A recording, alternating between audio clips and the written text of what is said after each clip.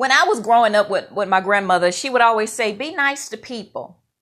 Make sure you smile. Be friendly. And all of that good stuff. You know, she taught me how to be kind to folks and things like that. And over the years, I developed a little bit of a passive personality and passive nature about myself when dealing with other people. And over the years, my voice was suppressed. I never spoke up. If somebody put something on my plate that I didn't like, I would make myself eat it. When someone said something to me that I didn't like, which was most of the time when I was a little girl growing up, you can imagine how often people can say things to you when you are growing up as a child, a teenager, and a young woman, especially when you don't have the protection and safety net of a mother and father who can actually cover and protect you. So I experienced a lot of disappointment and pain by people who were so-called, some of them were Christian folks. They called themselves Christian folks. They called themselves church folks. They called themselves my blood relatives, and they called themselves friends of my grandparents and things like that. And sometimes people can just say some cruel things to you when you don't have anybody that can really speak up for you, or you don't speak up for yourself. And so I'm going to say something that is so non-traditional for a Christian woman to say. And I'm going to say this to you because I know what I have been through, and everybody's story is different, but everybody has a story. And if I could speak to the younger version of myself, all of you girls that are maybe between the ages of 17 all the way up to the age of 40 years old, I want to say this to all of you. The Bible says, there's a scripture that says, the meek shall inherit the earth. And there's nothing wrong with being meek. But meek also means, if you look at the different translations and you research what it really means to be meek, meek is having the ability to recognize that you have a sword, but to have that sword covered. You can be strong, but you don't have to walk around with your mouth poked out. You don't have to pretend to be this hateful and cruel person to try to prevent people from hurting you. You can be a warrior in a garden. And I know that sounds weird, but it's better to be a warrior in a garden than a gardener in a war. And I read that somewhere, and when I read it, it made a lot of sense. So ladies, what I'm trying to say to you is, just because you're a Christian doesn't mean that you have to allow yourself or subject yourself to being beat up and abused by dysfunctional, rude, cruel, broken people. You don't have to do that. And if they want to go around and run your name in the ground and lie and smear you or whatever the case is, because you draw the line with them and you're not giving them access to you that they once had, that's fine. But young ladies, you have got to learn how to be that warrior and know when to stand up for yourself, when to say no, when to say, oh, you know what? You really don't like me. So I don't understand why you want to constantly invite me to come along with you, because when I come along with you, all you and your friends do is humiliate me. See, some of you show up time and time again for people who really don't care about you. And it's because of something you've been taught, something that you have probably carried throughout your life, thinking that, you know, I'm just going to be nice because the Bible says to love your enemies. Yeah, the Bible does say love your enemies, but it doesn't say you have to be sitting under them. It doesn't say that you have to be sitting at a table with them sharing bread, because some people will hurt you. Some people will do things to you. Some women will set you up so that you can be hurt physically, mentally, emotionally. Some women will set traps for you so you can walk in them so that they can make their point to somebody that you are not who you profess to be. You have to be strong. You have to be a warrior.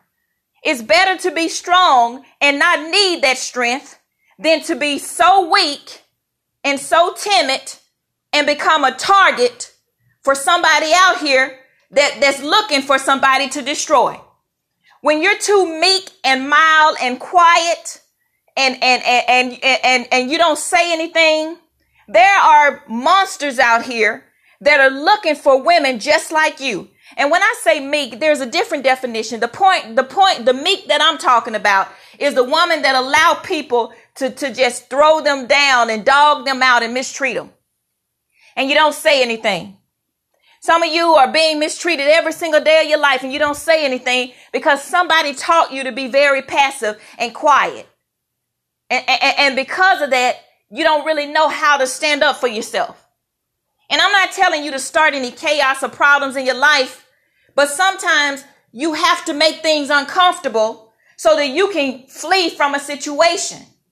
Sometimes you have to let people know, hey, you don't care about me. You're not any good for me. You know, there are people who pretend to be your friends, but they don't want what's good for you. They don't want to see good things happen to you. And they've shown you time and time again, when you go to them with your good news, they either try to provide something even better, even if they don't have any news that's better, they try to make up something. And if they can't make up anything, you can kind of see the expression on their face and faces that they're really not excited or happy for you because of some stuff that's going on in them. But you still walk around and you drag them around with you and you call them friends. And they stand in the way of you actually getting people in your life who love and support you. So what I'm saying here, ladies, girls, young ladies that's listening into this podcast, mature women, listen to me carefully. You have got to be strong and you've got to know when to use that strength so that you can enjoy your life. There are people that will target you. The Bible says that the devil roams around like a lion, seeking whom he may destroy and devour. And when you're too passive, you're too quiet, you're too timid. You know, when I was teaching middle school girls, one of the things that I would hear teachers say sometimes, they would say, oh, she's always fussy or she's combative. She's always got to speak her mind. And I respect children that are fearless, that can speak up, because that's what they're going to need to be able to do when they get out here in the real world. When they get into a workplace and they're trying to force 2 and 3 job descriptions when they're being paid for just one. See, you've got to, and one thing I always say to teachers is, you know, you don't want the kids in the class to agree with you all the time, because you may be a teacher, but you show me a teacher that's always right, and I'll show you a teacher that's always wrong. I know that sounds weird, but we never stop being students. And we should never stop being present in our lives in such a way that we can speak up when things are not good or healthy for us. You have got to be strong, but you need to know when to be able to show that strength so that you can protect yourself, protect the people that you love, and operate in the capacity that you were designed to operate in.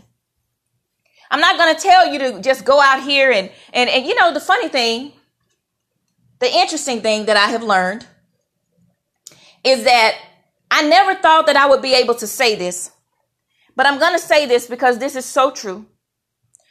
You will come across people in your life who have mental problems, undiagnosed mental problems. You will come across people in your life that may be psychopaths. And let me tell you a little bit about psychopaths. Now, I'm not a psychiatrist or a psychologist, but I have had my encounters with psychopaths. Let me tell you something about psychopaths. Psychopaths, they go from place to place. They bounce around. They don't stay in the same place too long. You know, now there's some people that do this and they're not psychopaths, okay?